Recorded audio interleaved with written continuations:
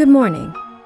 I'm Tyler Martin, and here's the latest from Spectrum Autism Research.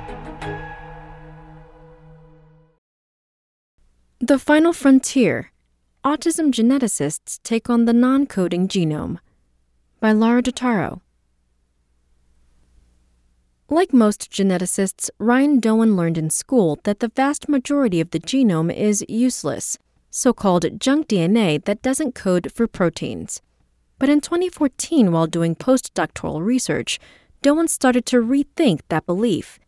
He was bothered by the fact that autism genetics research, which has largely focused on the coding genome, hasn't made the progress many had hoped for, especially in providing autistic people with genetic information that informs potential treatments. "We're not finding as much as we would have thought," says Doan, assistant professor of pediatrics at Boston Children's Hospital in Massachusetts. The next best place is trying to branch out into the non-coding regions.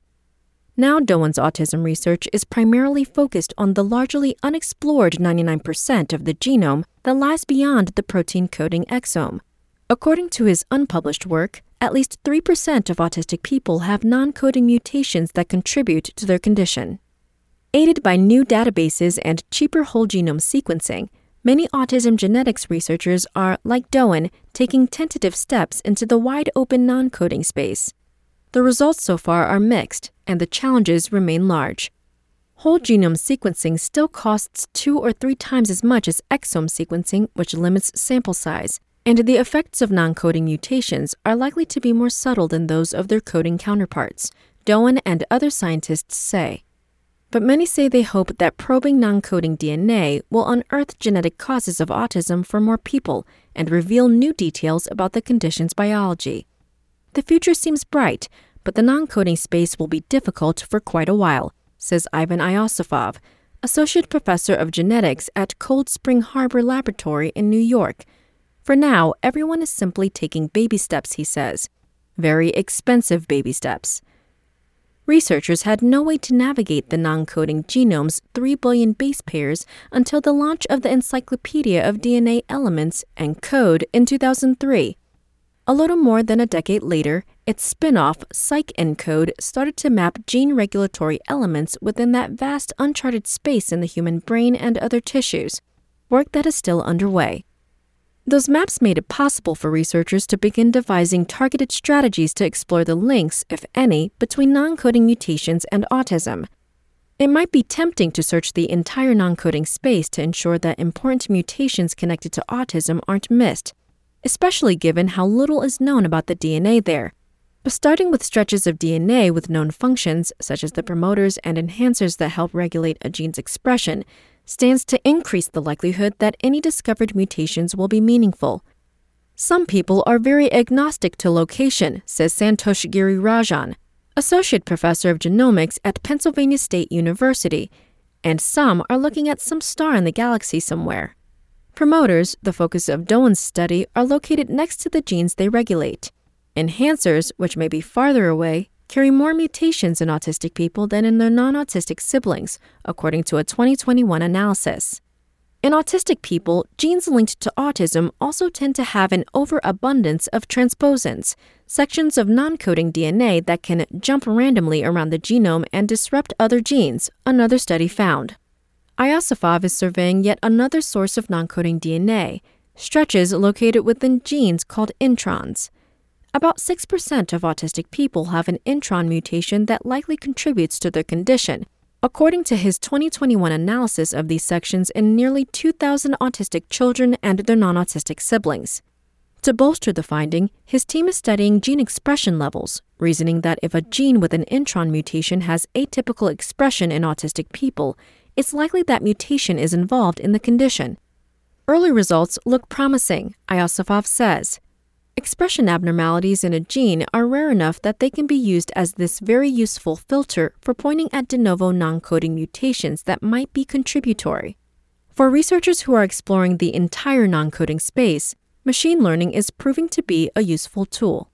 A 2018 analysis of whole genomes from nearly 2,000 families with one autistic and one non-autistic child, for example, initially turned up no relevant non-coding mutations compared with controls. But using a machine learning tool that identifies multiple types of non-coding variants revealed an excess of mutations in promoter regions among the autistic participants. Similarly, only a neural network trained on functional genomics data could spot differences between autistic children and their non-autistic siblings across some 200,000 non-coding variants in another 2021 study. More non-coding mutations occurred near autism-linked genes in children with autism than in those without. Overall, though, non-coding mutations occurred equally closely to the nearest gene in both autistic and non-autistic people, highlighting the challenge of identifying these causal mutations, the investigators wrote. Non-coding and coding mutations may contribute to autism in similar proportions. They are found in about 4.3% and 5.4% of autistic children, respectively, according to a 2019 analysis that used machine learning to estimate an individual mutation's likelihood of contributing to the condition. Yet, a third strategy involves looking at the whole non-coding space, but limiting the analysis to a cohort that's more likely to have rare mutations. A February study of 22 families with high rates of interfamily marriage, for example, found likely disease-causing variants in promoters and enhancers for 5 autism-linked genes. The team is now using CRISPR to study the variant's functions in cells, as well as repeating the work in a new cohort of African children with autism. Eventually, all of this information in aggregate will be able to tell us about the molecular mechanisms underlying autism, says lead investigator Maria Charor, assistant professor of genetics and neuroscience at the University of Texas Southwestern Medical Center in Dallas. Even when a non-coding mutation contributes to autism, its individual effect is small, the results so far suggest. That means non-coding mutations probably aren't acting on their own to cause autism, Giri Rajan says.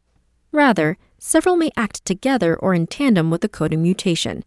How non-coding mutations affect the genome might also be far more subtle and difficult to nail down than for coding mutations.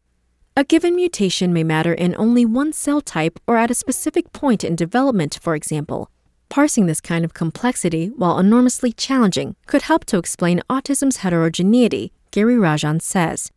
Autism subtypes might reflect not just mutations in a specific gene, but how a gene's expression varies over time. It's so complex. We are living in a naive land where everything is genes, Giri Rajan says. What we are not thinking about is gene regulation at different stages of development and tissues. Oh gosh. To move forward, Giri Rajan and others say the field needs to build up whole genome databases in a big way. At present, autism researchers have access to the exomes of around 50,000 autistic people, and even that has been barely enough to find results in the much simpler coding space, Doan says. For the non-coding space, you cut your samples 5-fold but increase complexity 50-fold, he says. You have a huge power problem, and that's just something we have to deal with for a while. Geneticists also need to refine the maps that autism researchers are using to find their way. The ENCODE project, for one, is working to release data on the time periods and cell types in which promoters, enhancers, and other regulatory elements influence genes. Still, results from other fields are encouraging. Other neuropsychiatric conditions are now linked to many mutations in the non-coding region.